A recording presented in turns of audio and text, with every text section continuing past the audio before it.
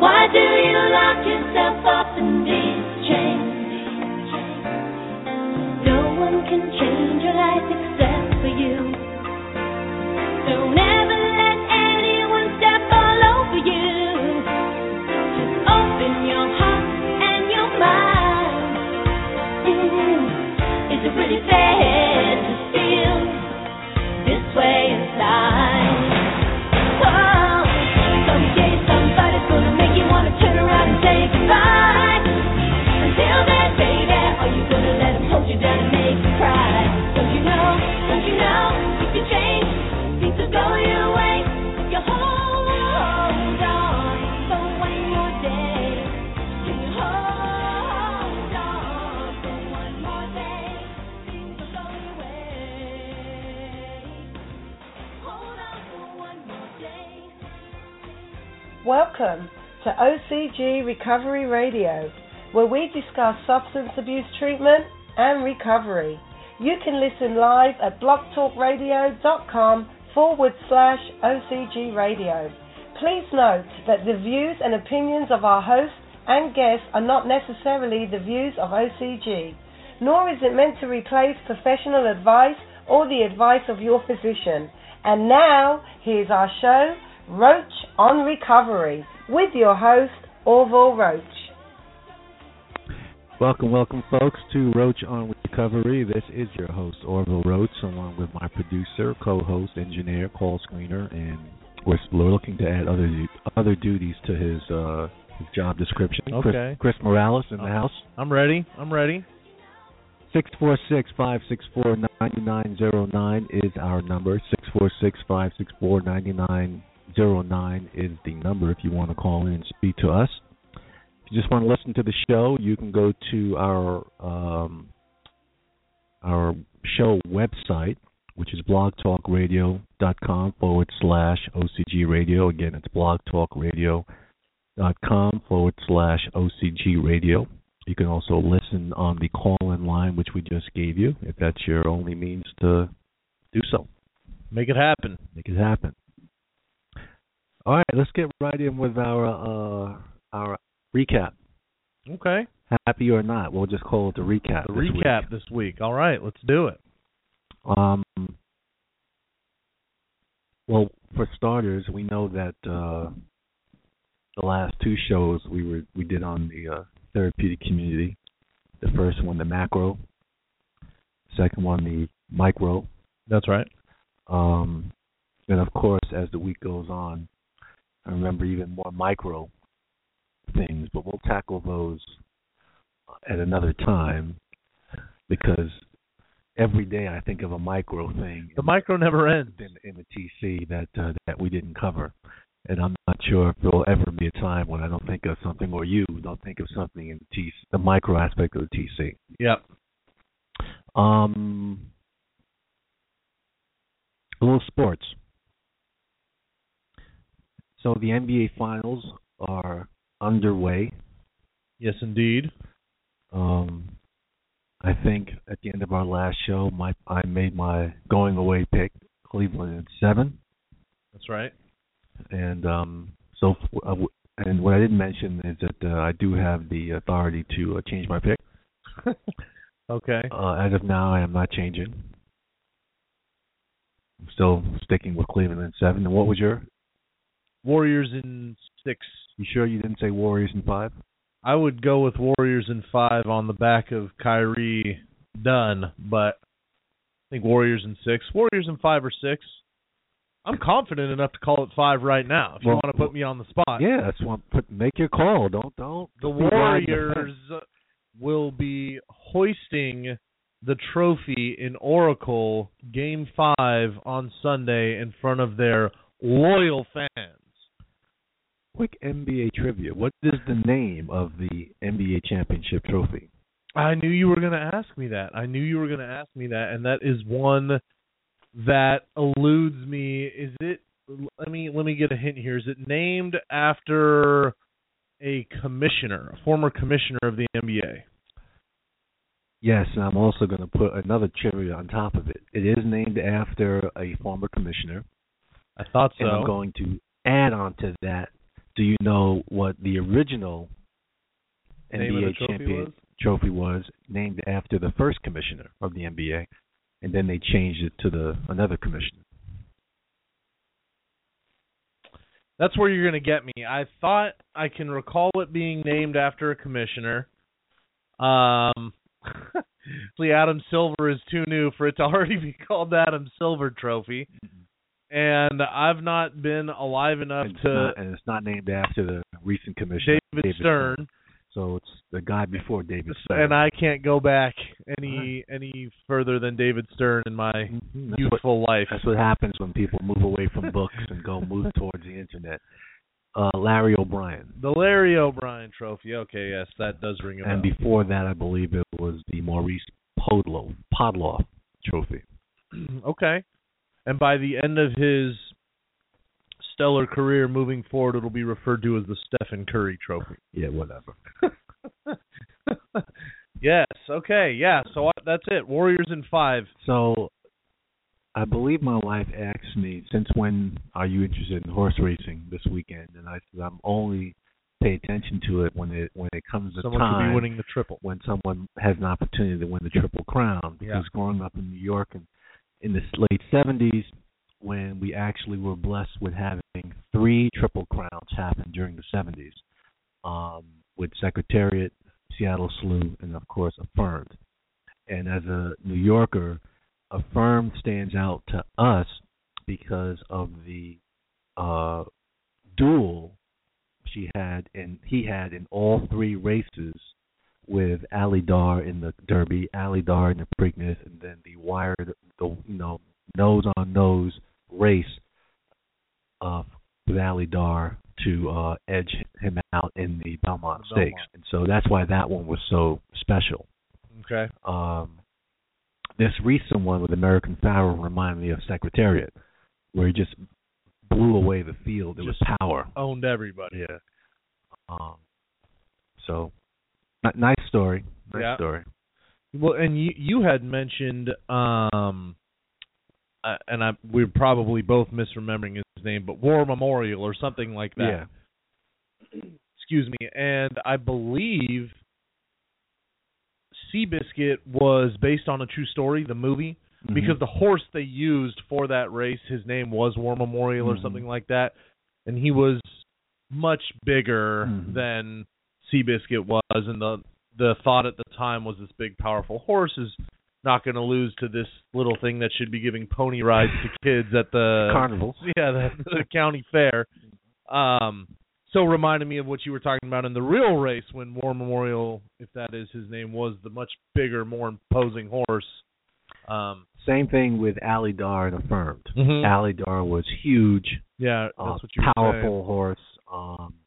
And in the end, it was, the riders who follow that stuff were saying that it's possible that the trainers or whoever decides how the race should, along with the jockey, how they're going to structure strategically the race, didn't really make good decisions.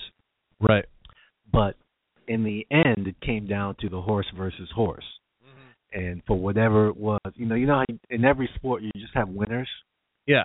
And Affirmed just proved to be just a winner because she held him off. I keep saying she. I don't know why I keep saying she, but he just held him off and beat him by a nose in the Belmont Stakes.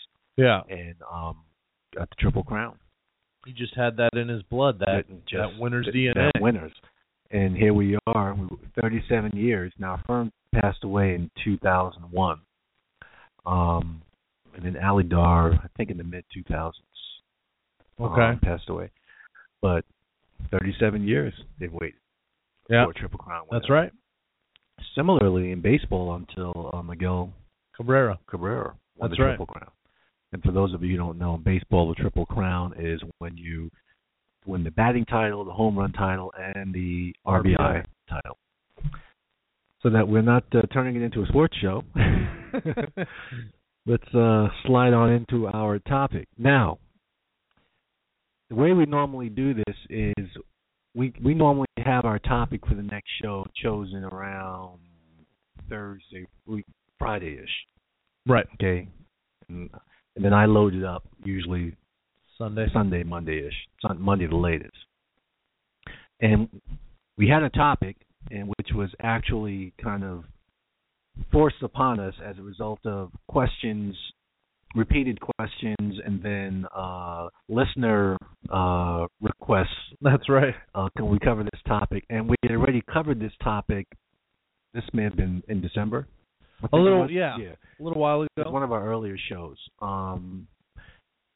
but probably not in the way that the questions started coming towards us, and the way the issues were being raised. So we were going to cover it again, but in a different way. But then something else came to the fore via social media, which had to do with DAYTOP New York. That's right. And its demise, and who or what was at fault or who caused it. And so when I saw this, I said, you know what? We did a show. We started out our Roach on Recovery OCG radio show with first the historical aspect of DAYTOP. We did a 3-part series, part 1, part 2, part 3, starting with David Deitch on the founding and the early days. We had Charlie Devlin on. That's or the middle part, the golden era, and into the 2000s, and then we closed out with one of my peers for the end, part 3. But we never really focused on, honed on, zoned in on how did DAYTOP fall, why did it fall, what happened, and so on and so forth. And it appears, I don't think I'm wrong, it appears that there are a lot of feelings, thoughts, and opinions out there about it. Now, from what I've read, there's a lot of positive, but there is some negative. And my message out there to those that have negative feelings is, let's get it out. Let's talk about it. But let's do it based on fact. So I said, well, from the perspective of DAYTOP, California, okay, from where we sat, 3,600 miles away, why don't we do the true Hollywood story from what we know? Right. Just fact-based, what we know. And then see what happens. And it was a great idea. I think it will be a great idea. I am in the privileged seat where I get to ask whatever questions I choose to ask, put the host in the hot seat, so to speak, although there's a good amount of disconnect there between California and New York, but he has the knowledge that inquiring minds would like to tap into, and hence the topic for the day. Let's rock and roll. Shoot. Let's do it.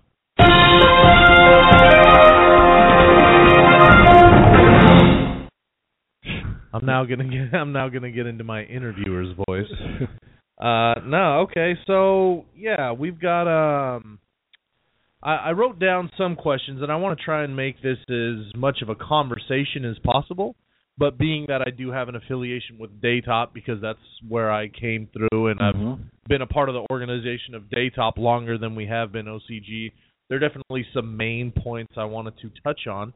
We'll start with, if we could maybe give myself as well as the audience the specific day that DAYTOP closed. Not said they were going to close or whatever the case may be, and I think there's a potential merger out there, but the specific day or date that DAYTOP closed. Do we have that?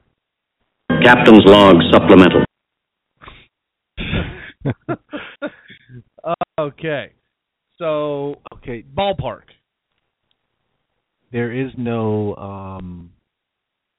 specific day for me to say. I can't answer that. Okay. I can only tell you what Charlie told us. Sure, which was that there I believe January 1 of this year was the official date where the merger between Samaritan Village and DAYTOP was supposed to take. And I think it was less a merger, more a taking over. Sure, okay. And that the name was going to be Samaritan DAYTOP. He was going to continue to be a part of that in some board capacity, but that's the way it was going to happen. So if we were going to use a day, if it did occur, and I have no confirmation that it did, let's say that it did because that's what was put out there. Yeah. I would say the January official date would have been December 31st, 2014. Okay. All right, excellent. So now we'll get to the meat and potatoes. Outside versus inside, what caused this closure? Was it means beyond their control, i.e., political things to do with the government and funding, things that were beyond something that they could control in-house, or did we ultimately shut down because there was a mess coming from within those walls, business-wise? Well, let's go way back first. Take us back. Because we have to get a big picture view. Take us back. Okay. When I was promoted to a position of leadership, that was in '96. Okay. Okay. So I started to interact with leadership in DAYTOP, New York, on a daily, weekly, monthly basis. Okay. My direct supervisors were Charlie Devlin, the former chief operating officer. We called him Yash. His full name was Yasser Hiyazi. Okay. Okay. And so that's who I sent my reports to, corresponded via mail. It wasn't really email at the time, phone, etc. And that's who I took my marching orders from in terms of the operational aspect of DAYTOP, California. I was director of operations, and it was kind of a three-headed leadership monster, very poor model, but that's the way it was. The director of the adult facility, the director of the adolescent facility, then me, the director of operations for DAYTOP, California. Sure. We all reported back to New York. And so I pretty much, on the operational side, since Yash was chief operating officer, reported pretty much to Yash. Okay. Charlie and I did have some interaction. But one of my pet peeves, just once you get into a leadership role and you start to get a larger picture of how the organization exists, runs, operates, etc., was that, and remember, we're specifically talking about DAYTOP, New York. Right. Okay, because at the time it was DAYTOP, New York, DAYTOP, New Jersey, DAYTOP, Texas, DAYTOP, California, and a few other DAYTOPs. You know, we had a few other stepchildren. Okay. They're known out there. Sure. And some that still exist are lesser known. Okay, the primary one that still exists is DAYTOP, New Jersey. Okay. Okay. I always felt, and this is just me personally, okay, that DAYTOP, New York operated as instead of operating as a nonprofit, they kind of operated in certain aspects like a Fortune 500 company. Okay. Okay. Sure. So what do I mean by that? Well, to me, as a nonprofit, you operate lean, mean, efficient. You use money to the most efficient, wisest penny, means of as possible. Of course. Every penny's watched, etc. That's not to say that every penny wasn't washed. I'm just saying maybe one less van, one less car, things of that nature. Yeah, the executive management team isn't getting a company Amex black card. Well, that wasn't happening, but I'm just saying as time moves on and dollars get scarcer, which they were in the 90s, belts were being tightened, government belts were being tightened, and when government tightens its belts, nonprofits that exist subsidy has to react and tighten its belt. Right. And this is not to say that DAYTOP didn't. They did. But, I remember there was a time Joe Henning once asked me, said, we need to transplant you back there to do the cost cutting that needs to happen, which really wasn't happening. Now, it happened, but it really didn't happen the way it should have happened. Okay? And in a fashion that it should have happened. That's only my own personal opinion, from a distance. Sure. Okay? Now, New York wanted to expand DAYTOP, California. Okay. which was not unheard of. The big thing was always expansion. Okay? Yeah. But one of the things they did not understand was the different climate that existed in California and the different means and methodologies that you had to go through in order to expand. So on numerous visits that the Monsignor made, the purpose of the visit was expansion related. And I've related one story that we did when we did the Monsignor show about we were going to look at a site in Vacaville, California, and we met him at the airport and drove up, and that's when I found that he smoked a pipe. Right. He was in the back seat smoking his pipe. We were going to look at a property for expansion. It was in when Joe Hennon came out to be the vice president. He replaced the late Eddie Sinsomo, who passed away, who was in DAYTOP, Texas. DAYTOP, Texas eventually closed. Okay. And Joe Hennon came out to help lead us and get us kind of organized and put in a proper leadership structure. That's when I was promoted to the position of executive director. And we were still, New York was still looking expansion for California. They saw that, and this is again the old model that ultimate survival depends on, expanding and getting larger. Right. Okay. Well, as we came to find out, that's not the California model. Okay, because it's not set up the way it is in New York. But up until 2006, there were still sincere efforts to make that happen. Sure.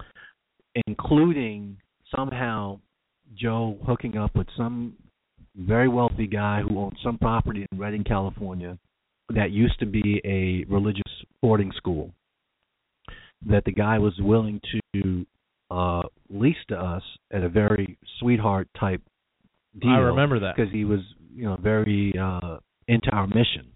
Okay.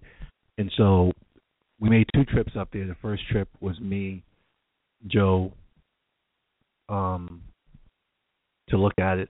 Yeah. Took tons of pictures we took. I remember that. And the result of that visit up there to Redding, and by the way, we took a puddle jumper, turbo prop. Now, I'm 6'4", by the way, people, so I had to literally bend in half to get on this plane. Okay.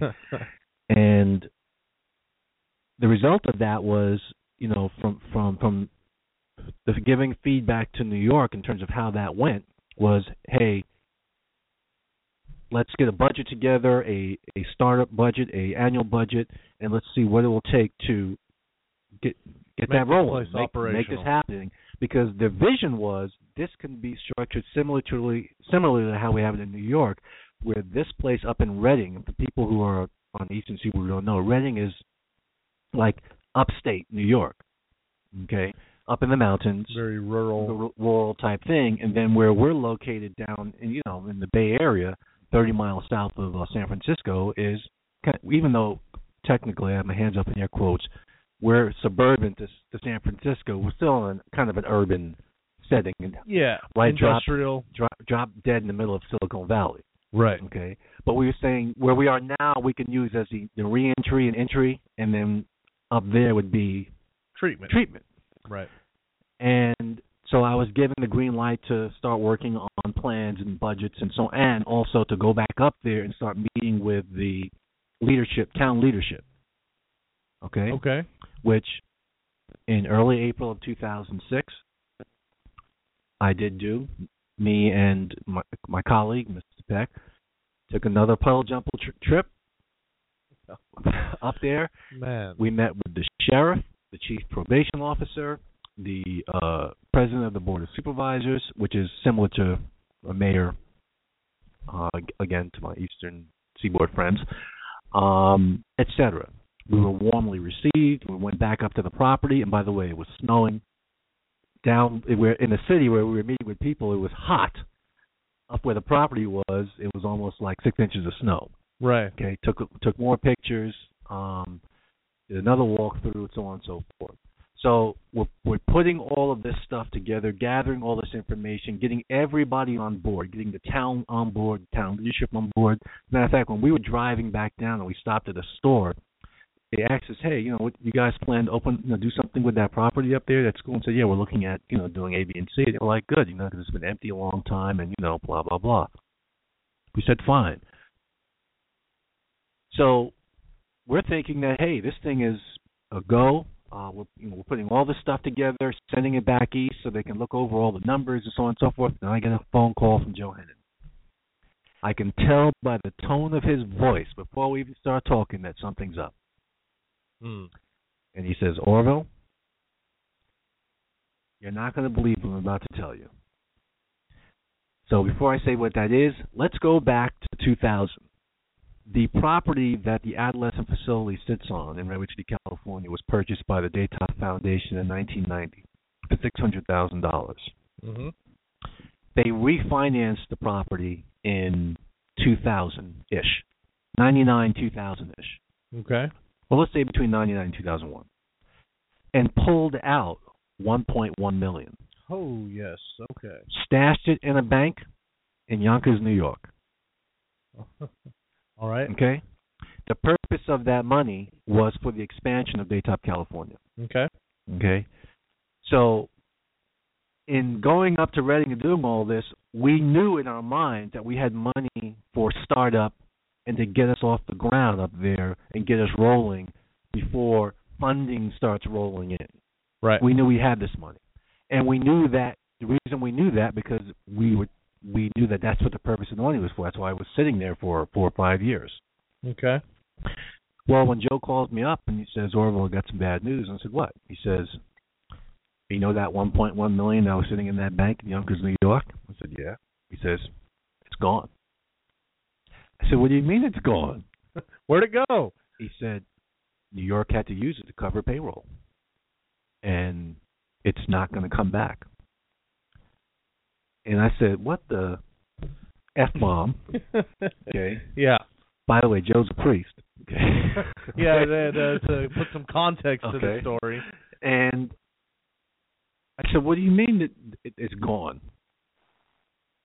How can they just take it and use it? He said, well, they're struggling back there, and they weren't going to make payroll, so they took the $1.1 million. And obviously, New York's a big organization. Huge, yeah. And they needed the whole amount to cover their payroll. And he said, and his words, I do not think, and I doubt very seriously, it's going to be replaced. The trips up to Reading and all of that stuff about expansion instantly vaporized. Gone. Okay, vaporized. Now, we were pissed on 2 fronts. No, let's say 3 fronts. Can I interject a quick question? Sure. The story that I had heard, and this may be in addition to what you were just saying, was that the reason, and what was told to me was the primary reason that those plans fell through was the gentleman who owned the property who was going to lease it to us kind of pulled back and said he wanted something a little more religious based. That was long after the fact. Okay. That was long after the fact. Okay. Because, and I'll get to that, but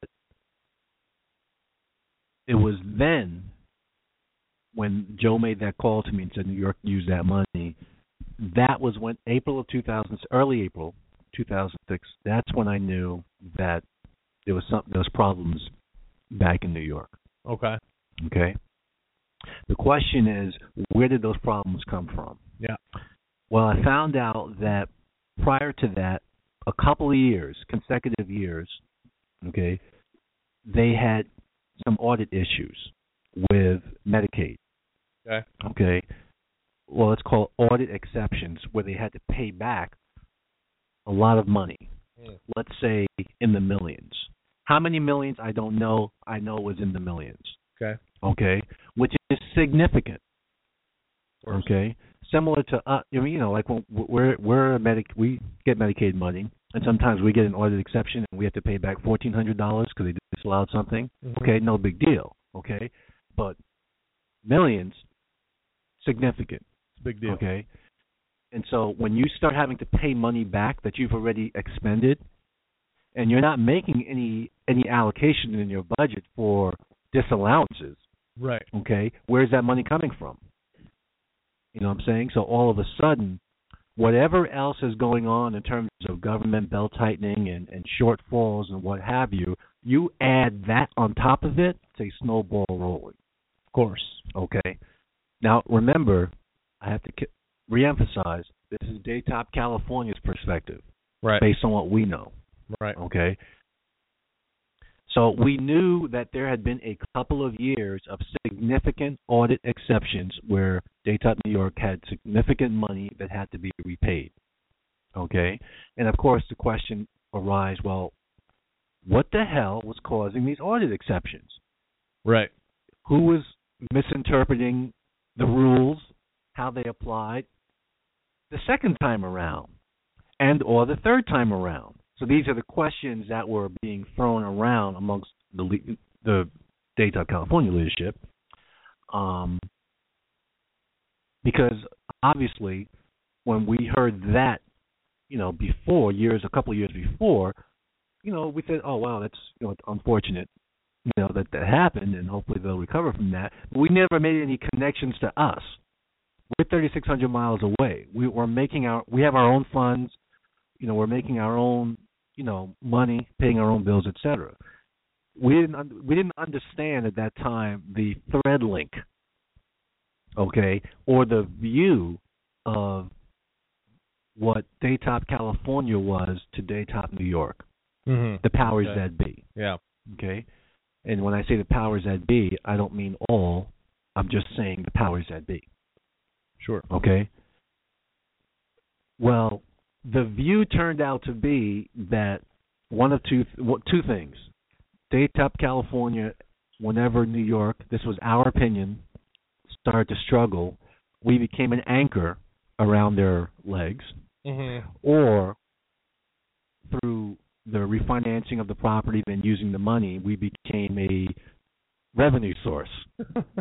Right. Okay. So things came to a hilt in late April 2006 when Joe Henning calls me again. Okay, and says the executive council had a meeting and they decided that they wanted to close DAYTOP California. And the reason they wanted to close DAYTOP California is because they felt that it was too difficult to manage the entity being 3,600 miles away. It was costing them money. And now I'm making a weird face now, by the way, because I'm like, we're costing you money, okay? And what did we want to do?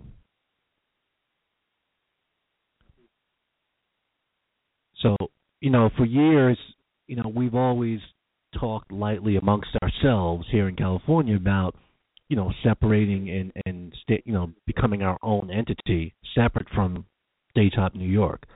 It was just always light talk. We never, no one ever sat down and made plans. But now we were emboldened because in getting that phone call from Joe saying that, hey, the decision was made by the board that closed DAYTOP California, and the only option to us not closing was to basically buy them out. The foundation owned the property, and if we wanted to stay in existence, we had to buy the property from them. So that started a 12-month, about a 16-month odyssey of trying to buy out DAYTOP New York from DAYTOP California so that DAYTOP California can continue, and DAYTOP New York, which it's a funny thing. They wanted us to continue. They wanted us to be able to buy them out because they needed the money. At that time they were really bleeding a lot of money. The $1.1 million was gone, not coming back. They weren't making pension payments, come to find out, which affected us because we were tied to their pension plan. And so now they're looking at, hey, if we get DAYTOP California to buy out the property. That's another infusion of cash. Now, how much that's going to solve the root problem, we didn't know, we didn't care. All we cared about at that time was, wow, they're trying to close us down. And so we kind of put our heads together and decided that, you know what, we're not going to let that happen. Let's see if we can somehow get a bank to loan us money and buy them out. So the first thing we did was we got a lawyer.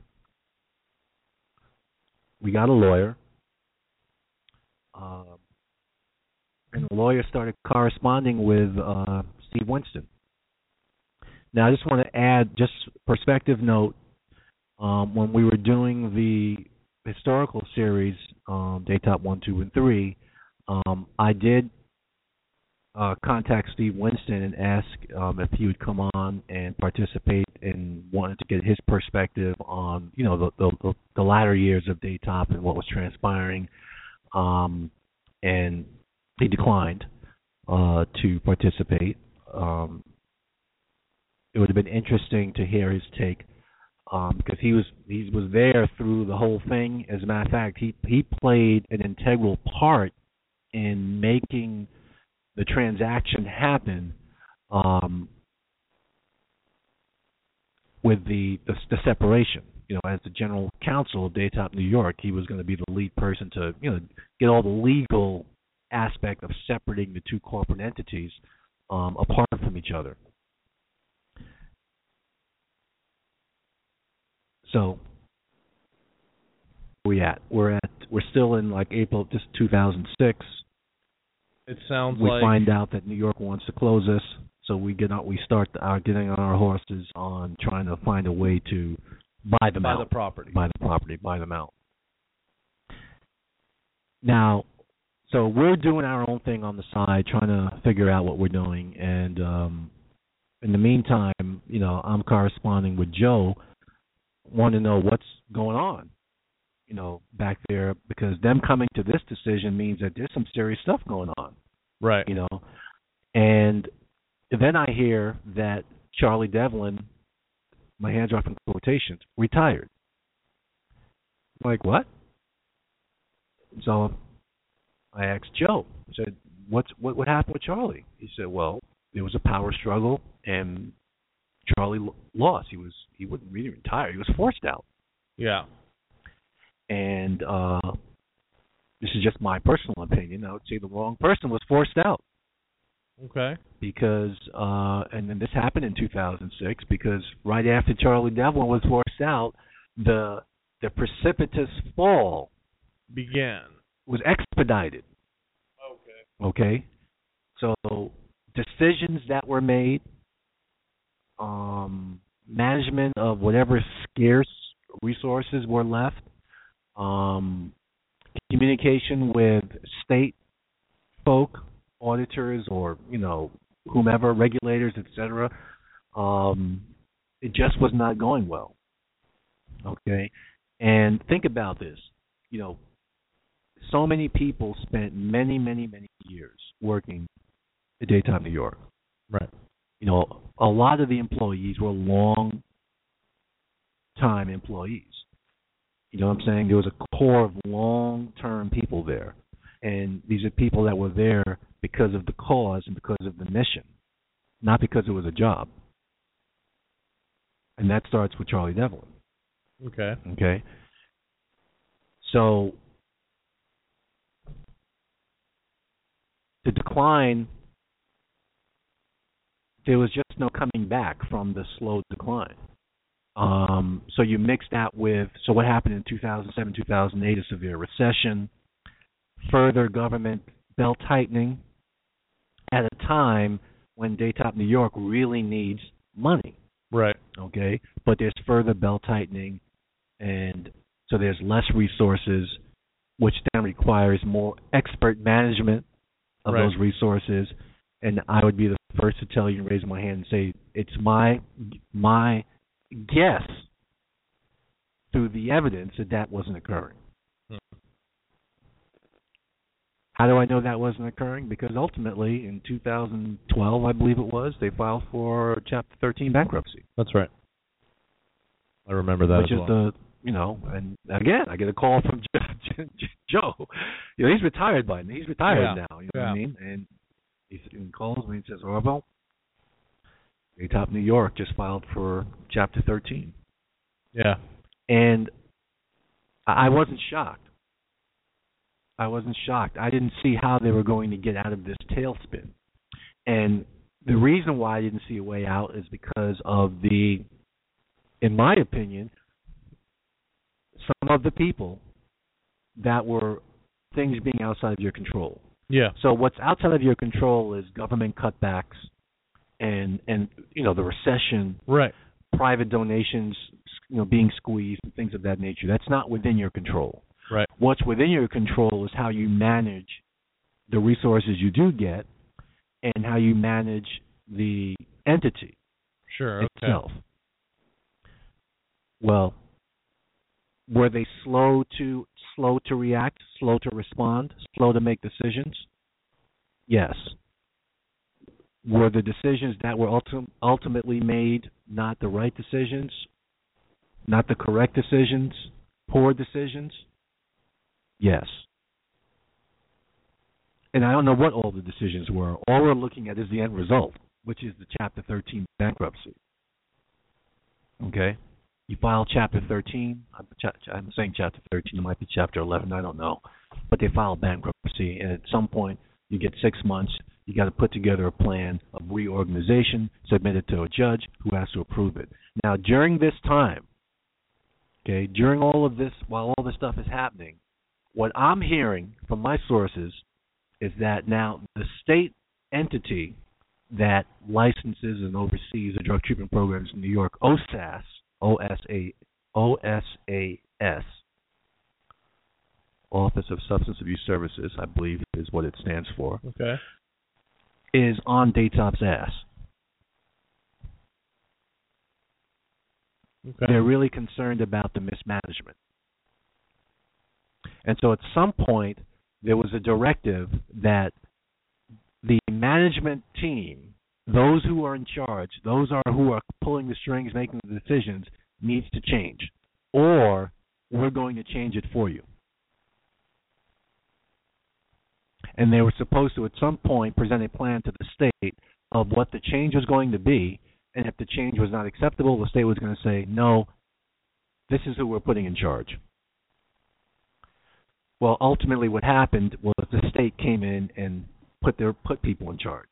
Now, what could be happening in an organization that a state agency, which was so close to you in terms of your success, behind you and your mission, that reached a point where they were like, what are you guys doing? You need to turn this around here. We need some different people here making decisions. So let's submit to us some new people that are going to come in, some new qualified people that are going to come in and try and right this ship. Yep. And whomever or whatever it is you submit gets summarily rejected, and they say, forget that. We're appointing our own people. Own people, and meaning they're not employed by the state, but they're just picking people who they know might have expertise and putting them in. So it's almost like you have an alien entity coming in now who knows nothing about DAYTOP, about their history and blah, blah, blah, blah, blah, coming in to now try and see if they can right this ship. Right. How could something like that happen? How could something like that happen? Damn, why there should be many people who are pissed off. Now, let's talk about what didn't happen, just for a little bit. And these are my own personal observations / pet peeves. Okay. We out here in California, even when we were DAYTOP California and now when we're Our Common Ground, we have an emergency succession plan. Okay? You want to break that down for the listeners that are not as business savvy? If I get hit by a bus, well, I'm sorry, in California it's the train. Yeah, In New York it's the bus. The Caltrain. Right. If I get hit by a train, there's a plan in place for someone that's going to step in temporarily to be in charge until the board decides who's going to take my place permanently. Sure. Okay. We also have a long-term succession plan, meaning who are we mentoring, bringing along, teaching the field that are going to be the next leaders. It is my observation, backed up by some inside sources, that did not and was not occurring in New York. Evidenced by,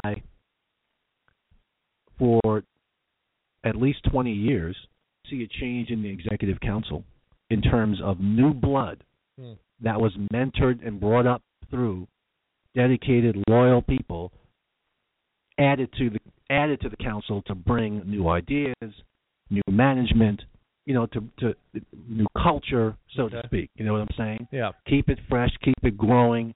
It should be an organism, not a static thing. It should be to use the internet term, it should be dynamic, not static.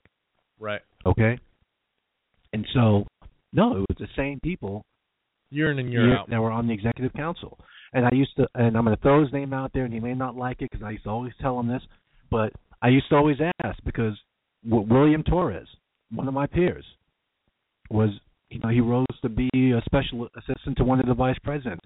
I used to tell Joe he would make a perfect person to be on the executive council. Mm-hmm. He rose through the ranks, dedicated, loyal, knew with DAYTOP inside out. Yeah. Okay. Would have also added some diversity to the executive council. There was already a woman, but it was no one of color. He would have added some diversity in terms of person of color. Okay. But put that to the side. Just adding new blood never happened. And what was the succession plan if something happened to the Monsignor while he was in the prime of leadership? Not the latter years, but during the prime of leadership. Right. Maybe there was one. I don't know. But when Joe and I used to talk, it was no, there is none.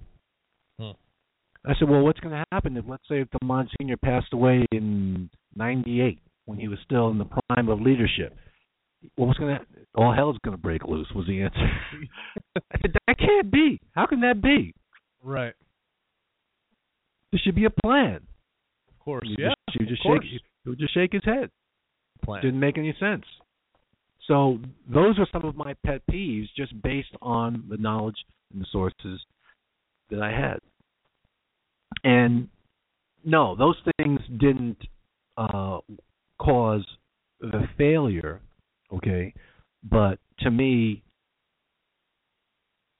people, new blood, new culture, expanding the mind power of people who were there that maybe would have said, hey, you know what, we need to start going in this direction a little bit, or we need to start doing this differently. Okay? So instead of just being in a vacuum of the same people, you would have a different voice that maybe kind of been like the canary in the mines. Okay. You know what I'm saying? Yeah. And so that didn't exist. So there was no potential for a warning voice, that someone that might have had their ear closer to the ground. You know what I mean? We're set up out here. The person who's responsible for having their ear to the ground is me. Right. Okay? But the way they were set up in a more, quote-unquote, for-profit type structure. Okay. Okay? So the executive council, I wouldn't say, were the ones who had their ear to the ground. When I say ear to the ground, I mean the ground of what's changing here. I know a couple that did. I know Charlie did. Okay? But as a unit, okay, I don't think that existed to the extent that it should have. And the way that you get that is through when you're bringing people up through the ranks and through the, they're bringing with them what they're hearing, what they're experiencing, and then they can bring that to the group and say, hey, we might be able to do this. We need to turn left here instead of we're going down this road. We need to make a left turn because that's what the signs are outside. This is what I'm hearing. This is what I'm thinking. Okay. So when the state came in, they ultimately said everyone had to go. One fell swoop. Now, how would you feel if you were a person in a position of understudy, let's say, mm-hmm. an assistant, someone in management, but not at the upper management level, and to see outsiders come in to, quote unquote, either resurrect or correct the sinking ship, the listing ship, when who knows better than you, hey, this is what we need to do. Right. Exactly. I can imagine what that would have felt like. Yeah, pretty bad. So I had serious problem with that kind of approach. And with good reason. The writing is on the wall now. I know I've rambled for 45 minutes, but good information.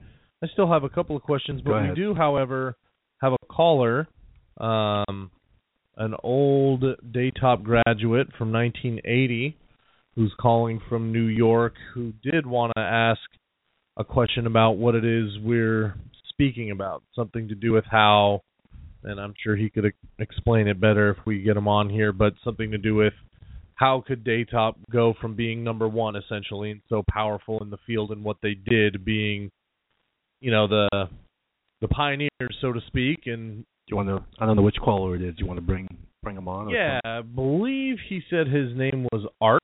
Okay. So we can bring Art on here. Hello?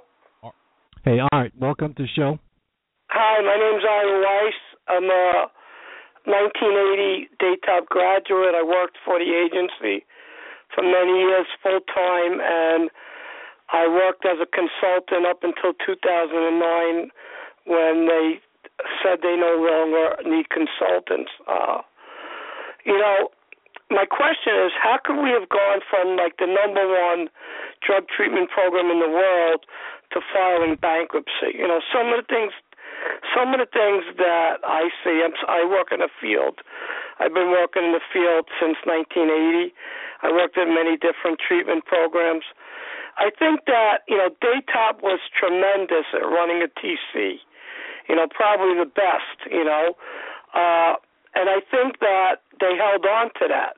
And if you look at some of the other therapeutic communities in New York, most of them either merged or diversified. They went in different directions, and I don't think DAYTOP, did that. They stayed with what they knew best was running a TC. But, it hurts, like DAYTOP saved my life and many of my friends' lives, and it's just, mind-boggling how, we went from number one to, bankruptcy, I agree what you were saying about a sensation plan. I don't think there was one. It's just very sad. That's my opinion. I think that there was a lot of poor planning. There was like really no vision, no 5-year plan. They focused on running a TC really well. I mean, that's my opinion, and I also often speak to a lot of my friends that went to DAYTOP and worked at DAYTOP, and we all come up with the same thing. Hey, Artie, I agree with that, and I think that speaks to one of the things I was talking about that without infusion of new blood and new ideas and people who might see that, hey, we need to, as you said, diversify a little bit because different things are coming down the pike. Right. The powers that be are sitting in a room in a vacuum. And I said at one point that most of these gentlemen and ladies that were there were all in the same age category, Right. And there was no younger folk mixed in, etc. That would have probably, brought that new vision, new ideas, and diversification to the table. Right, I agree. So, that didn't happen, and that's, to me, part of the reason for the end result. Yeah. And then, another thing that upsets me is, I know a lot of people that, kind of like, for lack of a better term, got beat on their pension money. Yep. They once they filed Chapter 11, I think they paid off people at 8% of what they owed them. And a lot of people worked there, like you said earlier, many, many years. They dedicated their whole lives, and they had thousands and thousands of dollars in their, retirement fund, and, they were given checks for, a couple of $100, yep, a couple of $1,000. Yep. And then I think what else bothered me was they went out last year when I guess they merged with Samaritan Village, and they donated, they had the Strawberry Festival, which to my knowledge is one of their biggest fundraisers. And, they had this big fundraiser, and, my opinion is they should have, tried to make good and pay some of the staff back some of the money that they were owed. I thought that was despicable, that they had this big fundraiser and they left, for lack of a better term, a lot of staff members hanging. And so your position, and I don't think you'd find many who disagree, is that whatever they raised should have been used to make those long-term people who lost out, especially on their pensions, make them as whole as they could have made them. I agree. Yeah. I agree. But once they filed that bankruptcy, I knew what was coming. Yeah, I'm sure a lot of people, a lot of us did too. So, is this? It says your name is Art, but is this Ira? Ira Weiss, yeah. Okay, Ira. Okay, Ira. Thank you very much for calling and sharing your experience and your thoughts with us. Very interesting show. I had a hard time finding the number, so I was a little late, but I'm glad I got on. Okay. Thank you. Keep listening. Okay, certainly. All right. Bye-bye. He brings up a great point, because it's funny. I pointed out to Elizabeth, my assistant, I got the envelope in the mail about the Strawberry Festival. Yeah, and I was kind of taken aback, because I was like, really, they're still doing this during this quote unquote crisis period that they're doing the Strawberry Festival, and I'm like, I was looking on the letter to see the names. I want to know who the officers, who's involved. No names I recognized. And I was like, wow, they're still doing this. I said, well, okay. I guess they're trying to, still go and do whatever it is that they're doing. But he raised, that's a great point. You're going to fundraise knowing that you're actually not going to continue to be in existence as the standalone entity. Right. What are you doing with that fundraising money? What's your plans for it? That's a great question. That is a great question. So, you said you had some more questions for me? Yeah, I know I rambled. Basically, you gave a lot of information and answered the majority of my questions, but there's one question that I have to ask. If I'm a listener on the show right now and I'm gathering information and I'm listening to you and Ira Weiss and whomever else, the question must be asked, who is to blame? Is there a head that this can fall on or should fall on? Or do we put this on the entire team? You ask a great question. And I'm not going to shy away from giving you the answer in proper context and respect. Okay. the blame lies at the top. Okay. Who's at the top? To you. A question to me. Who's at the top from DAYTOP, New York? Yeah, who's at the top? Boy, that's a great question. All right. After the Monsignor passed. No, I'm talking back then, man. So the answer is the Monsignor. Oh, okay. So I say that with great respect, dignity, and in context to the question. When you ask who's ultimately responsible, because it didn't start overnight. And again, there were conversations that I would have with my vice president, okay, about these type of things, and about why there was, and even Ira mentioned it, why there was no 5-year plan, why there was no succession plan, in temporary and long term, why there was no mentoring of new leaders for the executive council and things of that nature. And when you say why, well, the only person that you could have posed that question to would be the person that's the president at the time, which was the Monsignor. Right.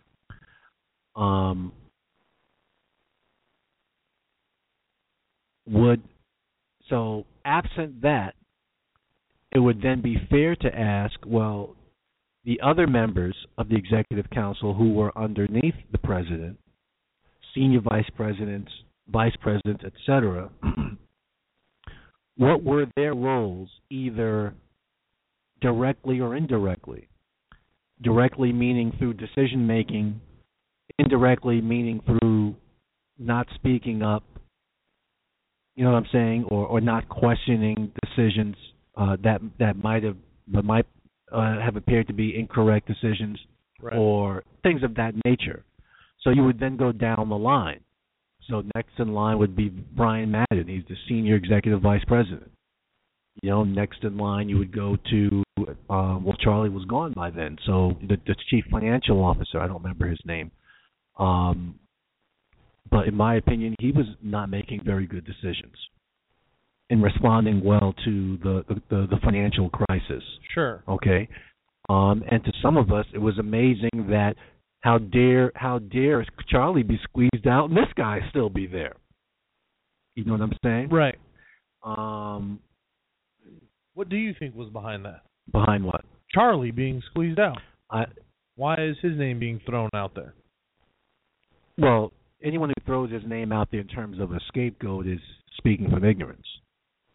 Yeah. Okay. But your question is, why was he squeezed out? Yeah. Why was he the one? Why was he the target? I don't know the intricate politics of why he was forced out. I don't know the answer to that. And I'm not certain for sure. That's why I don't want to be rumorizing here. If the power struggle was between him and the senior executive vice president, Brian Madden. If that was the case, I would be surprised because these guys were together a long time as an executive management as a team. Unit. Yeah. But you also have Steve Winston, who was a senior vice president, the general counsel. You also had there was a lady, her name escapes me at the moment. I want to say Liz Gardner, but I don't think that's who it was. It was another lady that came after her, but it was the same group for a long period of time. And why Charlie would be forced out, I can only speculate. I mean, was he raising these type of questions? Was he? I mean, if you just base it on the interview, some of the things he mentioned about, was he seeing what was coming down the pike and about, hey, we need to look in a different direction. We need to seek other sources of funding. We need to do other things to diversify. Was he that voice and that wasn't being received well? Speaking to Ira's point that, hey, this is what we do. This is what we do well, and we're sticking to that, even though the world around us was kind of changing. Right. Okay? Just like here. We still do the TC, but we modernize the TC. Right.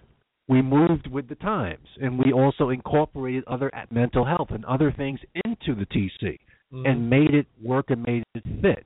So the TC still lives in DAYTOP, New Jersey. But it's about modernizing it. You know what I'm saying? Yeah, absolutely. That makes a lot of sense. You have to adapt on some level. Yeah. Times change, research, new things come out, and the type of client and the type of issues, and you could still have your we talked about the basics can live forever. The basics can live forever in the TC, but there are certain macro things to the TC that you may have to modernize and modify and what have you, which is what we did. So, did I answer your first question? Yeah, absolutely. So the first question would be the Monsignor. Right. And I know that might be touchy for some people, but that's the truth, really. It's you go to who was the top person. Right. Okay. Now, in 2006, 2007, 2008, keep in mind, the Monsignors in his late 70s, early 80s, I think around that time. If I'm not, he died at 90. So I'm not trying to do the quick math, but he was getting up there, and he wasn't working as much in terms of his on-site, but he was still the president. Okay. And he the last time he visited us out here in DAYTOP, California, was 2005 or 2006, and he was still spry, sharp, etc. So I don't think it was any intellectual slippage at that time. Not to say that didn't start to occur, right? Because I have it on good source that did start to occur. But at that time in the early 2000s to mid 2000s, I don't believe that was the case. Okay. So I think we mentioned when we did our 3-part series that this institution, and I made it a point in my show description, physical institution of DAYTOP, which is different from what I would like to call, and understand what I'm trying to say, the spiritual institution of DAYTOP. Okay? To me are two different things. Okay. So the physical institution and the physical the demise of the physical institution was due to the failure of people, humans, that were entrusted with its existence, and certain external factors which people had no control over. But I think if they looked from upon high at the big picture, they could say, if those people entrusted with the management of the physical institution did a better job, it could possibly be stated that it would still exist. And I would agree with that. If that was stated, I would agree with that opinion. The spiritual institution of DAYTOP will never disappear. Even though we still have a physical institution in DAYTOP, New Jersey, we still have a physical institution in the name of Our Common Ground, but we are the child of DAYTOP. So as long as Our Common Ground exists, DAYTOP will always exist. Okay, DAYTOP is our parent, so to speak. So even though the parent has passed on, we still carry the torch as the child of DAYTOP. And by the way, the reason why we're not called DAYTOP anymore is because part of the agreement, the separation agreement, in terms of the intellectual property, we couldn't keep the name. That was the only thing we were not allowed to keep, was the name. Everything else we were allowed to keep, but we couldn't keep the name. Okay. And so that's why we had to come up with a new name. For trivia, by the way, for those of you out there, as to why we're called Our Common Ground. That's right. And no longer DAYTOP, California. And that we had a great attorney working on our behalf to make this separation happen. a great attorney, great law firm behind him. Laid back guy. Steve Winston, not laid back. Total extreme opposite. Steve Winston. Okay. And so one of the things I said to Joe was, first of all, he's the right guy. My only concern is whether or not Steve Winston's ways are going to grate against him. Okay. Because Steve was gruff, very outspoken. You know, add to that the New Yorkerism on top of it. You know what I'm saying? It's a wicked combo. Could rub people the wrong way, turn people off. Okay, especially if you didn't know him. Okay, but Greg handled it with no problem. The question is, I wonder if we would have pushed for keeping the name, if we could have eventually won on that legal point. Yeah. Okay. But we didn't fight. We didn't push it. You know. That's, he just said, hey, since there is no one from DAYTOP, New York, going to be in our leadership and sitting on our board, we could not keep the name. We just let that. Let it be. We said fine, because we were at a point we just wanted this to be over and make the separation happen. We had secured, after 10 tries, by the way, we tried for 16 months, and we finally were able to get a loan, obtain a mortgage, and today we celebrate every year out here in California, OCG, our common ground, August 24th, as Independence Day. Yes, yes. And people say, well, what do you, Independence Day, what are you celebrating? We say, well, this is the day we separated from DAYTOP, New York. I've worked many an Independence Day for us. And we've been told by many in the back east who, in DAYTOP, that it was, we were most fortunate in being able to separate. Right. Because we would have definitely gone down with the ship. Of course. So we threw our lifeboat out and got in our lifeboat. We were able to legally separate and escape that. Right. Doesn't mean that we were not pissed at losing that $1.1 million. That $1.1 million. They almost did take us down anyway. There were many times we were in that attorney's office, sitting on in that conference room. Me, Ray, Joe Hennon, and the attorney, Steve on the other side on the speakerphone in New York, and working out the fine details and so on and so forth. And prior to that, me saying, this ain't fair. This is not fair. When you add up when you do the numbers, add up the math, they owe us money. Right. They owe us money. And, eventually, Joe said, and Ray said to me, what's more important? Are we going to continue to argue about, go back and forth about who owes who what and what that amount is, or we can just make a clean break and just go, and whatever it is that they owe, just leave it. And let's all right, do that. Let's leave it. So we could still be arguing and fighting about it.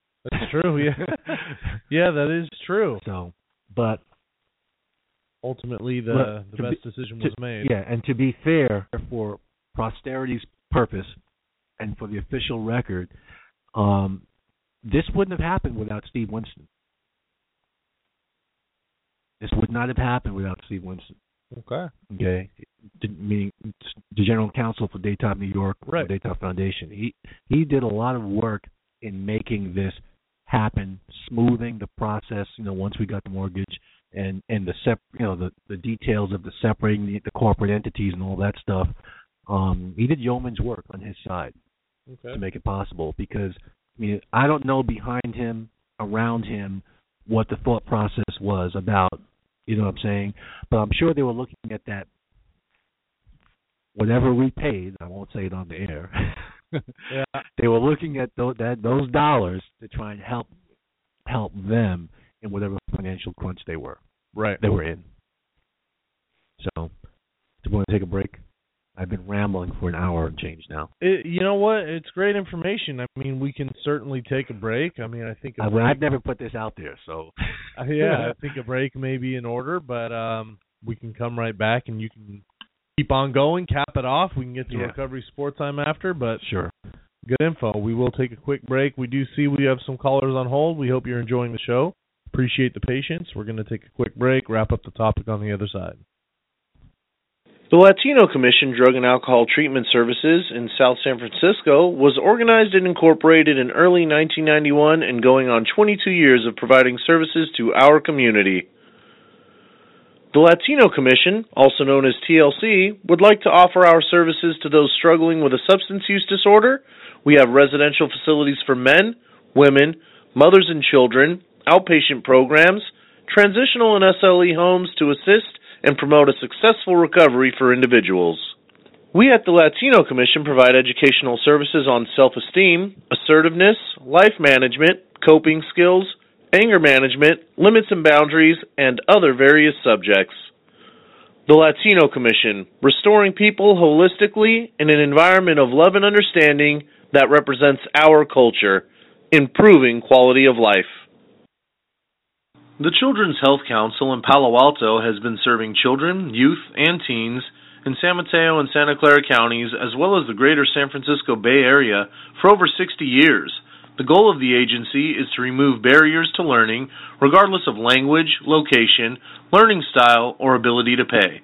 At CHC, we specialize in ADHD, learning differences, anxiety and depression, and autism through our center, 2 schools, and community clinic.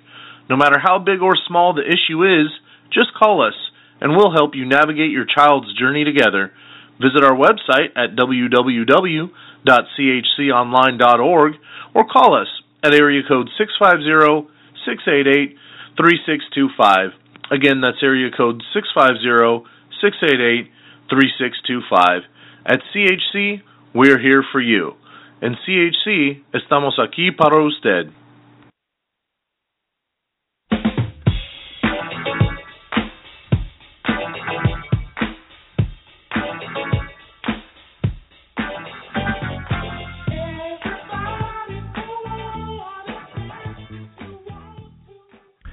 Welcome back to Roach on Recovery. 646-564-9909 is the number. We're talking about the demise of DAYTOP, the true Hollywood story, from the perspective of DAYTOP, California, now our common ground. Let's close on this. Me personally, I know when you asked the question who's ultimately responsible, I said ultimately the Monsignor as the president, and then next in line Brian Madden. I would never have anything bad to say about Brian Madden because Brian Madden will always be an angel in the hearts of my wife and I, because he helped us in how many years is it now? It's 25 years ago. Our lowest time, right. And when we experienced a tragedy, and he made a decision at his level that is quite unheard of. I think I remember you telling me the story personally. In for-profit or non-profit corporate America. And what's interesting and I think was cool was that in 2010 when we went back to DAYTOP, New Jersey for a celebration of Joe Hennon's retirement, my wife finally got an opportunity to meet. I kept always over the years talking about Brian Madden, but who the hell is Brian Madden? And we just happened to be seated at his table. Wow. So I was able to finally introduce them and say that's Brian Madden. He's the one who made that decision. And so, for us, because of that, he'll always, be an angel in our eyes. Of course. Does that eliminate him from responsibility in his role? No. And so I think the people that have suffered because of what transpired do need to speak and do what we've been taught if we were clients of DAYTOP at one time, and if we've been in positions of counseling others, which is to talk about it. Yep. Don't hold it in. Don't hold resentments. Share, talk, explore, vent. You know what I'm saying? But I would caution to stay away from personally attacking anyone without having any facts. And I think that occurred a little bit on social media, which I thought wasn't fair because it wasn't fact-based. But it's fair to look at leadership as a whole and say that they bear responsibility. Who bears how much and so on and so forth, nobody may ever know because I'm not sure if anyone is talking, anyone's available to be interviewed. Right. So you just look at the group. You know what I'm saying? But I don't think you can personally attack someone without knowing having evidence to say that particular person made this particular decision that had this particular result. No one's in the room. Right. You know what I'm saying? So I'll close there, sir. That sounds good. I thank you for the openness and the information. I got some great information out of it. I'm sure everybody who was listening By the way, as well. It's the first time I've spoken on this subject in almost 10 years. Yeah. Yeah, you could feel it a little bit. For those of you not in the studio, it's a little hot in here. Yeah. Okay, there's some pent up years in this information being withheld. So that 1.1 million. That 1.1 million is steaming right now. But no, perfect. Great information. Great topic. What else is there to say? We're going to take a quick music break and get to our recovery support time on the other side.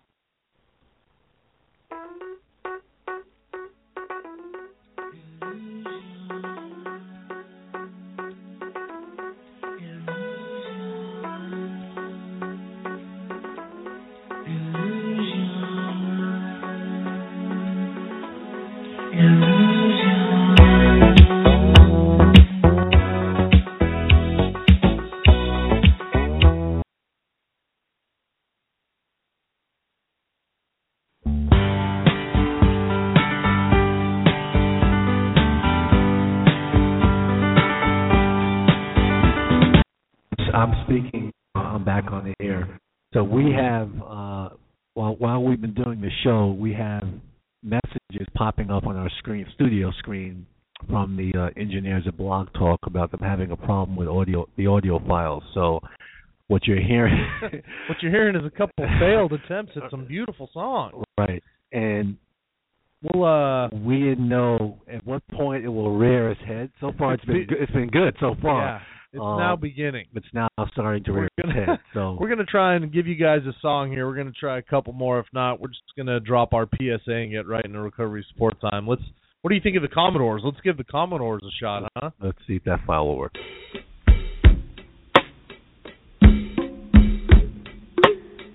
That was not working. It's taking us to like a full techno. Wow. Yeah. Well, I wonder if the PSA. I got to drop the PSA because we don't need any lawsuits. You know what I mean? So let's see if we can at least get the PSA out there. Go ahead. Roach on Recovery is a program of OCG Radio. It deals with many topics. Not unless you guys want the slow motion version. All right. Wow. So we got through almost over half the show before it started to. Yeah, we got through a good amount of it. So we'll go right. Our live PSA will be you cannot sue us for anything that happens from this point forward until the end of the show. Right, because it has nothing to do with us. It has nothing to do with us. All right, let's go recovery support time. Yeah, let's do it. Recovery support time. I do believe we have some on the line here. Okay, let's go to Jesus from San Bruno. Jesus, welcome. Hi. I have a question for you. All right, we're going to put Jesus back. Jesus, we're going to put you back on hold. So I'm wondering if it's affecting all the external audio. Well, it didn't affect the phone call from Ira. It didn't, but it also didn't affect the sound clips we were playing with Ira. Now that the sound clips are being affected, the phone call is being affected.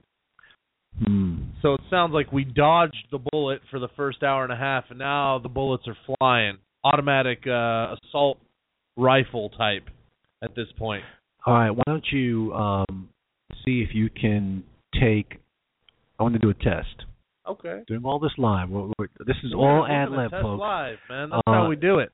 Take Jesus into screening. See if you have a good connection there. Get his question and then answer it on air. Well, we're going to have to go to X Files if that's the case. If we're not going to get a. Yeah, but I'm thinking if I can hear him and get his question, I can then recite it and then we can answer it on air. He can stay but on I also the phone want to see if you can actually get him into the screening room. See if that still works. Yeah. But then, if we get him in the screening room, get his question, we'll try and then get him back on the air. If that doesn't work, then we'll take his question. That's what we're gonna do. Hey, Jesus, I'm coming, brother. Give me 1 second. So in the meantime, I'm gonna go to an X-Files question. We had Jordan from Pacifica, who was asking, why do I always hurt the people I care about most when I'm in my active addiction? That's a very good question. Usually it's the people who are the people you love, the people who are close to you, are the ones who not only you actively hurt, but the ones who experience the results of your addiction and resulting decision-making the most. More often than not 100%, but more often than not, people don't try and take out the effects of their addiction on strangers, because there might be a bad result.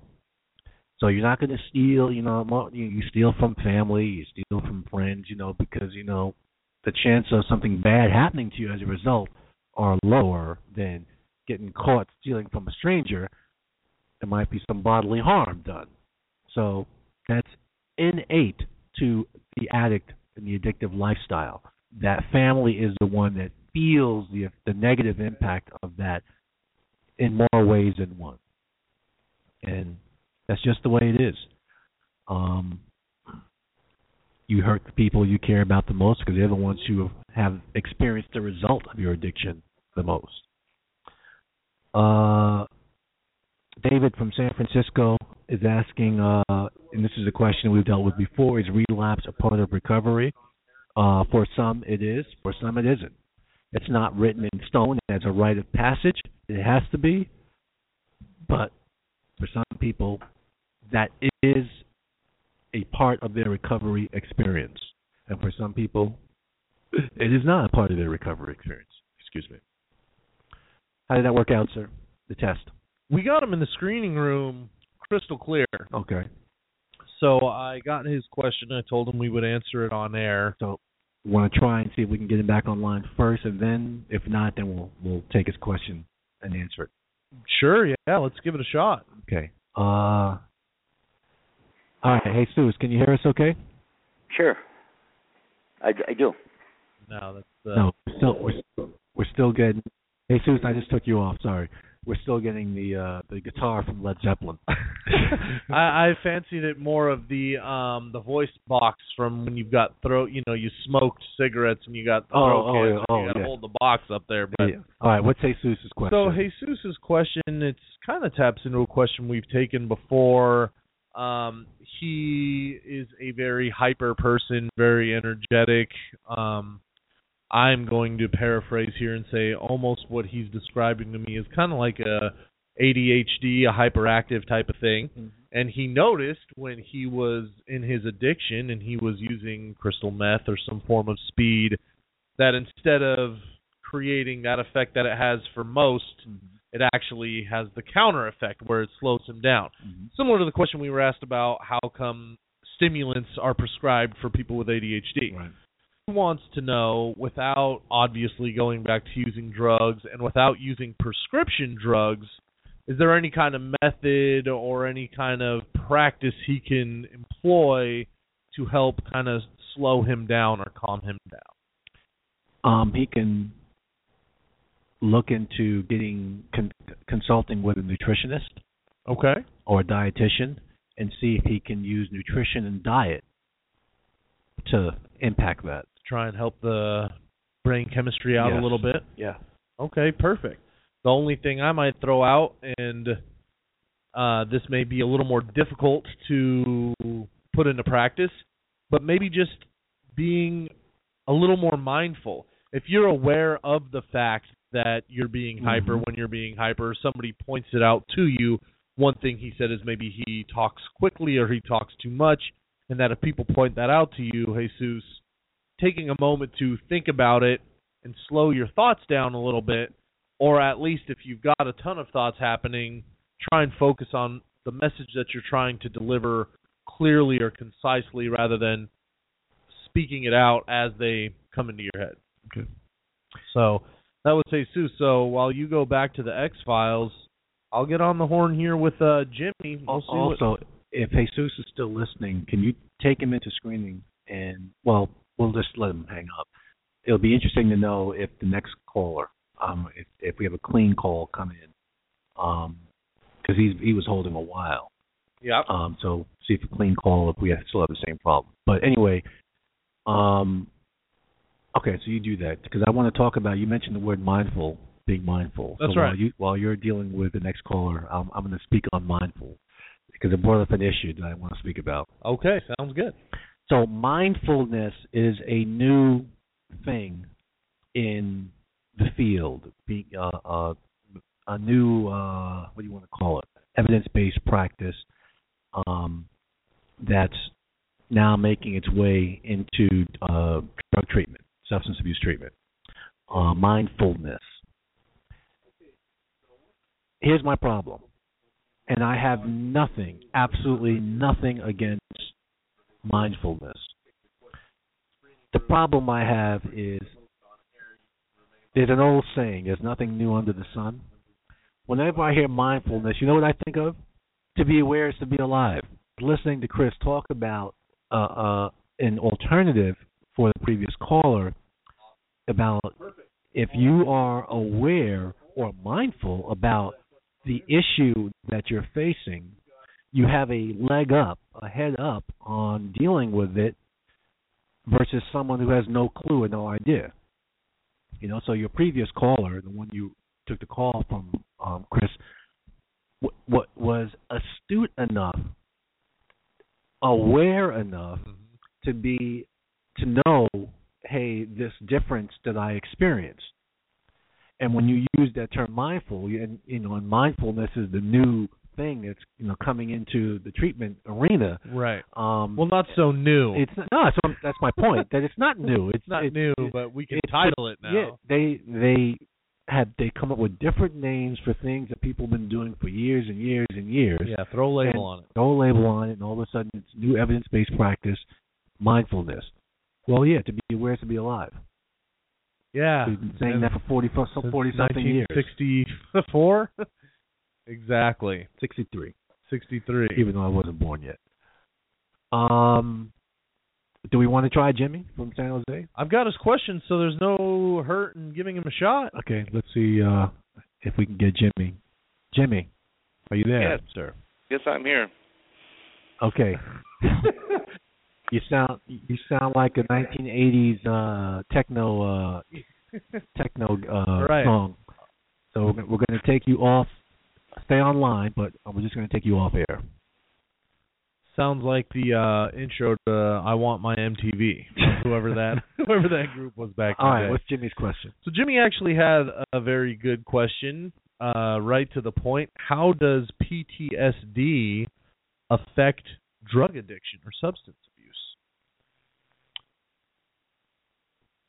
Well, PTSD which stands for post-traumatic stress disorder, is something that someone suffers from as a result of something that's occurred. A trauma. Right.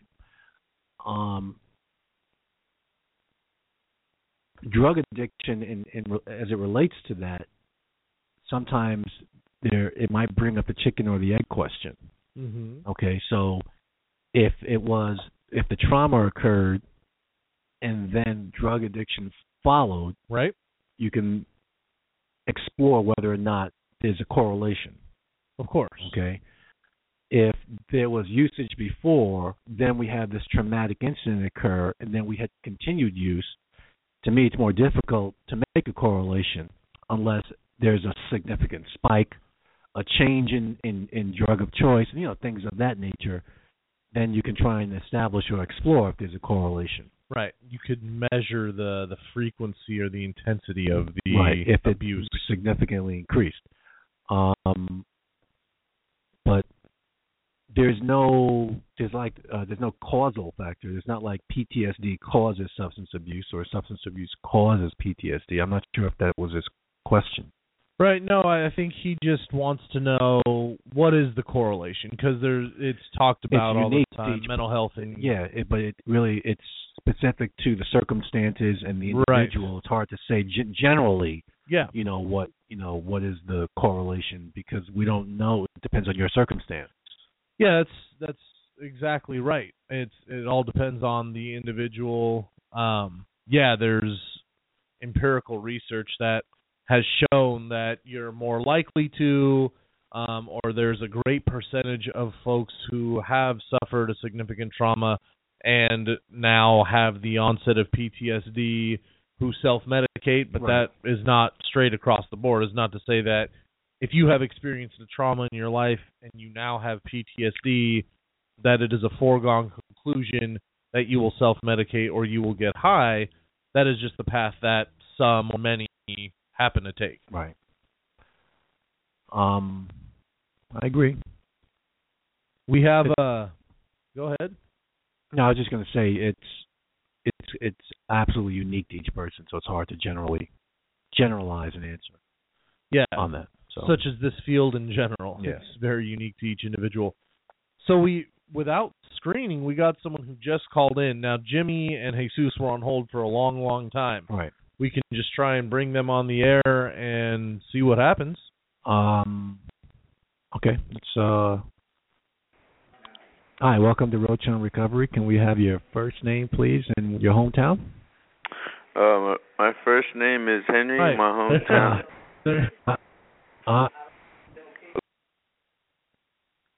All right, we took you off air. There we got our answer real quick like there. And by the way, folks, as we're doing this, we have this huge blue error message that no matter every time we click it off, it pops back up on our screen that says our engineers are working on the solution to this problem. It's with the audio files. It will not go away even though we keep Xing it out. It's been plaguing us throughout the show, and I, for one, have to admit I've probably tried about 117 times to close it, and it will not go away. But so it's now's the only time we're experiencing its effect. So why don't you take... Yeah, the caller we just had that we attempted to get on air, I'm going to chat with you in the screening room, take your question in the screening room, and then bring it on air, and you'll be able to listen to our answer on air. So give me one moment. All right. In the meantime, we're going to go back to our X-Files. Daniel from Sacramento wants to know, what is the number one reason people relapse? Well, to the side, I like to call the obvious number one reason and separate that from the conceptual number one reason. So let's say the obvious number one reason is they chose to. Okay, all right, let's put that to the side for argument's sake. Now, what's the issue, the number one issue, which is probably the better way to ask the question, what's number one issue that would cause someone to relapse? Relationships, and one's inability to appropriately deal with relationships, intimate and non-intimate, I-N-T-E-R, and intra, I-N-T-R-A. Makes no difference. Your inability to deal with them appropriately. We've gotten many calls for people who have spouses who are going down the wrong path. What should I do? How can I reach out to them? How can I save them? And things of that nature. And it ends up dragging the other person down. Relationships. The number one issue behind relapse. May or may not have been what the topic of the show today was going to be before it was changed. You'll have to stay tuned to find out. Stay tuned to find out on that one. Okay, let's take the question from Henry. So Henry from San Francisco has an interesting question. What should one do if they are in treatment and the treatment is doing more harm than good?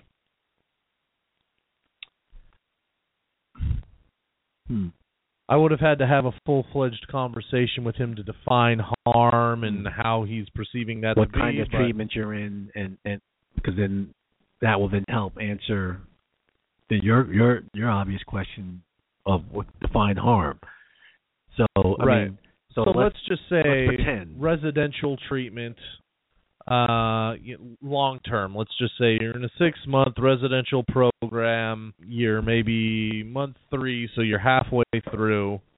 Well, if you're halfway through and you're determined in your own mind, let's say that it's harming you, let's you and I put our heads together and try and determine, okay, what can be harmful for someone at the midway point?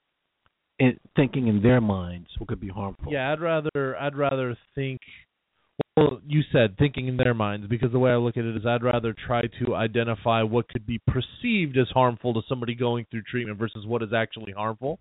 Correct. So I'm thinking at month 3, maybe at this point, your caseload counselor is digging a little deeper, having you maybe disclose things you may not have disclosed in the past, or you're doing difficult and challenging clinical work. You're being pushed. You're being pushed, which we all know, and the cliche saying is that, it has to get worse before it gets better. Yep.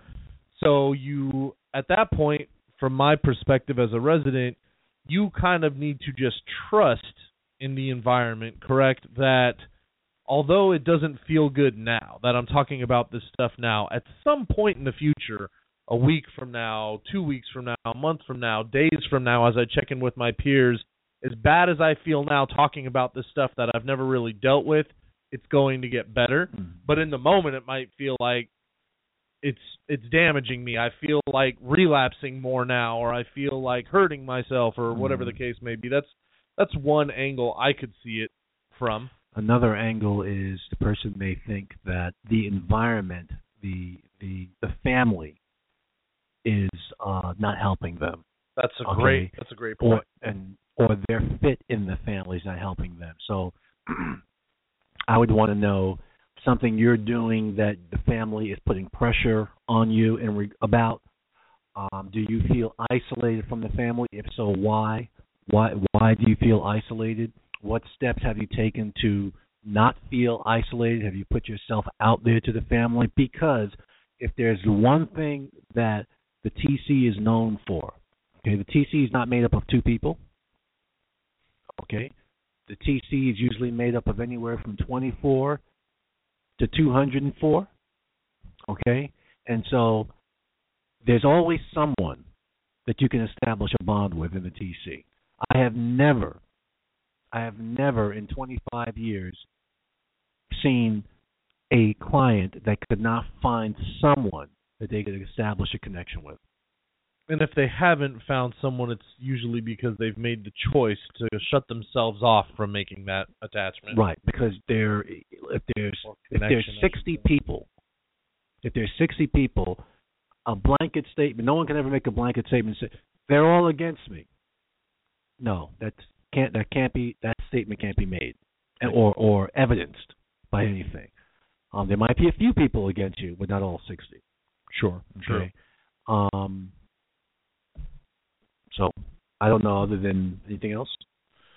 No, my advice, for lack of a better term, to Henry would be to stick it through. Short of harm being something that is like illegal, like you're being abused in some manner, in which case, the natural response is you need to leave and report this to the authorities or call the authorities. Make someone aware. There's got to be someone you can make aware inside that knows, hey, exactly. This is not right. So if that's the kind of harm we're talking about, then it's dealt with differently. If this is just a perceived harm because things are difficult and or challenging and or maybe not going the way you would like them to go, I would suggest sticking it out. I think it's also fair to say that every treatment environment is not for everybody. That's very true. Does it take 3 months to figure it out? Sometimes. Okay. But yep. more often than not, it doesn't take 3 months to figure that out. Usually it takes a couple of weeks, 3 weeks. A person knows, you know what, this is not the right environment for me. I may need this. I may need that. Right. After 3 months, you would have known that this is not the right environment. So I would probably lean towards more what you've said, Mr. Producer, that they're probably going through a very rough patch, and this is when you know the hump, so to speak. Yep. One of the humps that you're going to go through treatment, and you got to fight through. You got to push through. Exactly. And it mimics real life. This is good practice for real life when you hit a rough patch, a patch where it's going to require you to shore up some character weakness and build some character strength. You got to push through. So, absolutely, 100%. Okay. I'm going to try and drop the X-Files clip. You never know when this problem's going to be fixed. Right, I want to see if we can even identify it in slow motion, you know? Go ahead.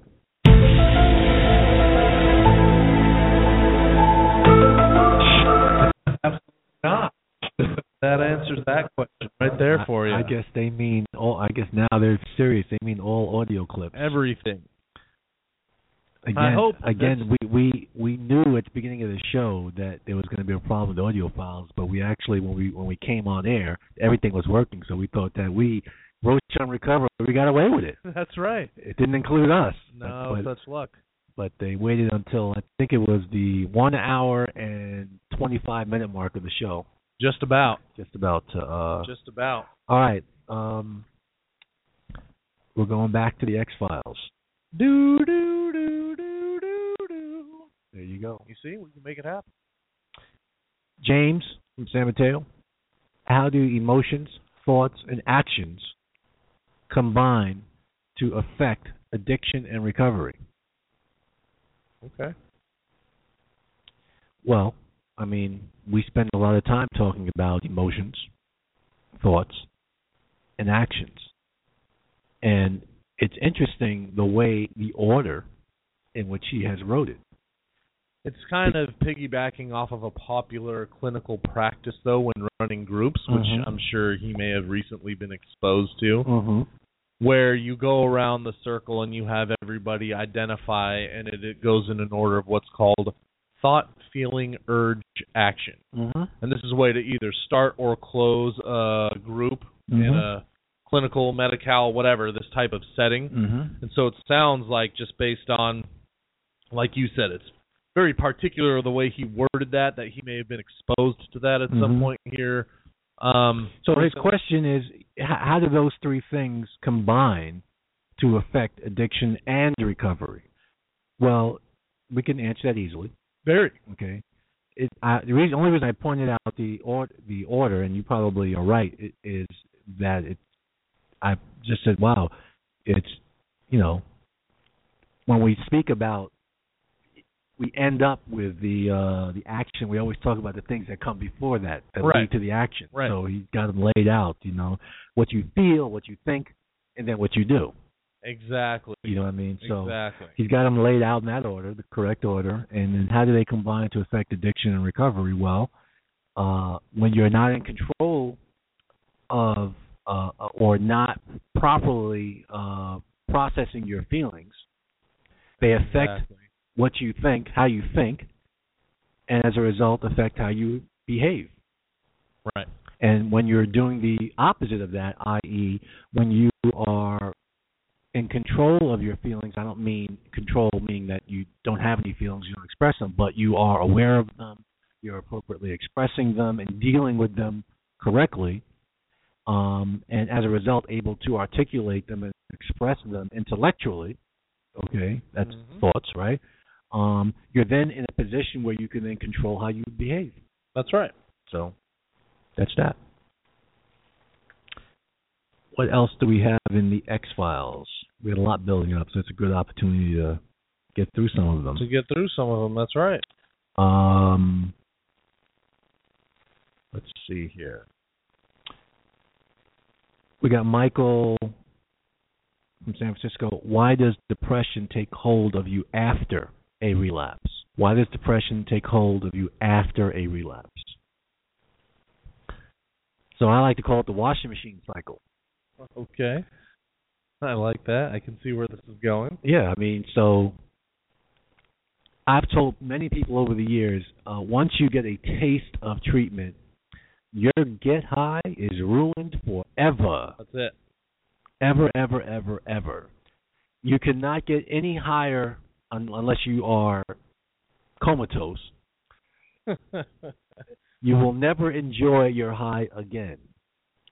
And the residents used to laugh when I would bring this up in the seminar because I would say, picture this.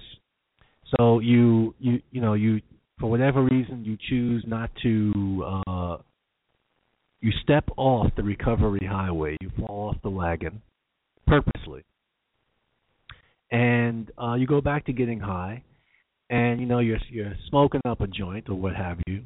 And see, before you were blissfully ignorant. You would just get high and just be getting high and thinking about whatever you thought about. You might have had some deep thoughts, or you might have had some shallow thoughts. But I am almost certain that rarely, if ever, the thought of why am I doing this ever came into your thought process. Right. Well, once you get a taste of treatment, you're going to sit there. The why mystery is now solved. And the why is going to be at the forefront of your thought process, which is going to totally ruin the high. That is exactly right. Because not only are you going to ask the question why, you're probably going to be able to answer the question why and know why you're doing what you're doing and start to analyze yourself while you're high, and your high is ruined. You can't get high blissfully anymore. It's true. It's true, and I might even argue that if you look deeply enough, the depression may have started to sink in pre-relapse. Yes. So speaking specifically to his question, so you get high, you feel bad, you feel guilty. You feel good about it after, right? Okay, and as a result, you experience some depression, okay? And then unfortunately, the way to get out of it instinctively from, historically, to get out of feeling that way, no one likes to feel bad, no one wants to feel down. So what do? You quote unquote get high again. Now, the interesting thing is the word high a lot of times is a misnomer because not all drugs get you high. Some get you low. Some get you low. Okay? So if you decide to drink, you're not getting high, you're getting low. Okay? Heroin is not a high, it gets you low. Okay? Interesting thing, marijuana. It say high, but it's more hallucinogenic than anything. Not that many people, talk about experiencing that part of it. Okay, but if you look it up, what is it characterized as or categorized as? It's a hallucinogenic. Okay? That's right. Cocaine, that'll get you high. Methamphetamine or amphetamine, that'll get you high. Yeah. Okay?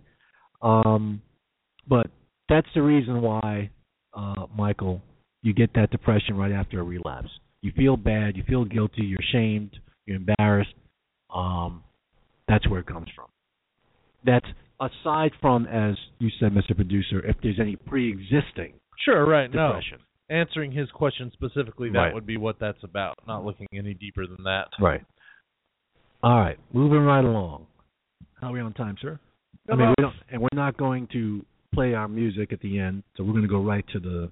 We want to leave maybe about 30 seconds so we're not cut off from any last-minute thought. But right. We got about 4 minutes. Okay, good.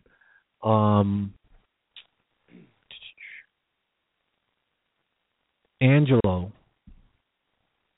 it's rearing its ugly head again. Angelo, how long should I be in recovery before taking on a relationship? Hey, stay tuned. Yep. Yep. Justin.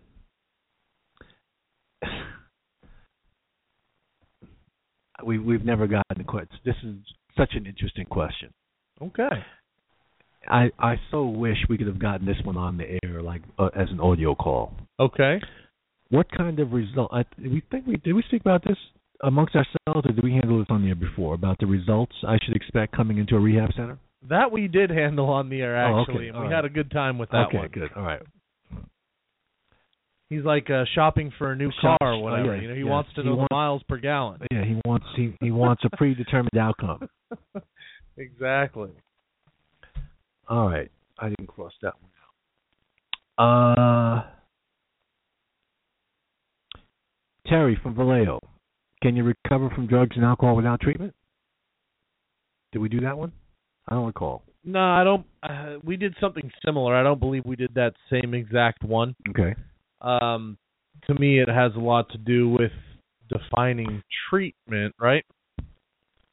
I think I remember talking about this. I think I remember saying. I mean, I think I remember hearing you say you know that the answer is yes because you've experienced having relationships with folks who have overcome that without. But see, so without any form of treatment, these people that or without inpatient treatment? I think in answering it, the important part, in my opinion, that I added was, even though I know people who have successfully stopped using without any formal treatment, I think one of the things they missed out on by not having any formal treatment was the advantage or the experience of exploring, the cause, their decision making and things of that nature in the context of a treatment environment. That makes sense. So,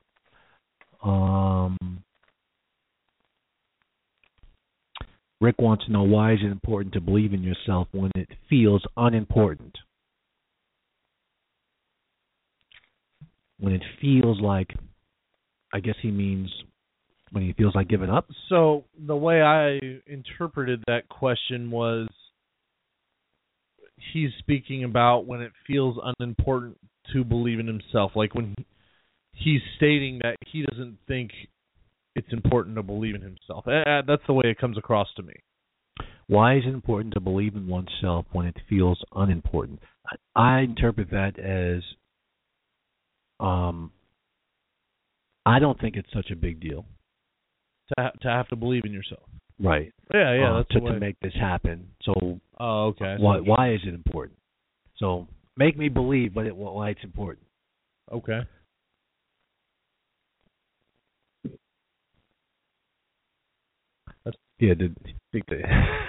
That's just for us. We now it's even affecting them. Them coming from the server at Blog Talk. We get messages. We get little alerts. audio alerts that you guys don't hear, and it's the audio alert has the. Yeah, she lets us know when we have sound to it. We have 90 seconds left, and we're not. If you don't, bottom line, if you don't believe in yourself, then you're not going to make it. That's it. It starts and ends with you. That's a great way to end it, because we got about 30 seconds. Is there anything you want to say before I sign us off? No, I'm glad we did the show on about DAYTOP and the true Hollywood story from our perspective, DAYTOP, California, and we'll be glad to. Hopefully, if anyone has any more questions or comments, they'll post it on our page. Yeah, I'm glad we did the show as well. I want to say a quick thank you again to all the callers, listeners, supporters, everybody who is behind us in this endeavor. We appreciate it. We would like to wish everybody a great end of the week and a happy weekend. Let's go Warriors. We will talk to you all next Tuesday. And we do want to apologize for the audio problem, but it wasn't us. Thank you.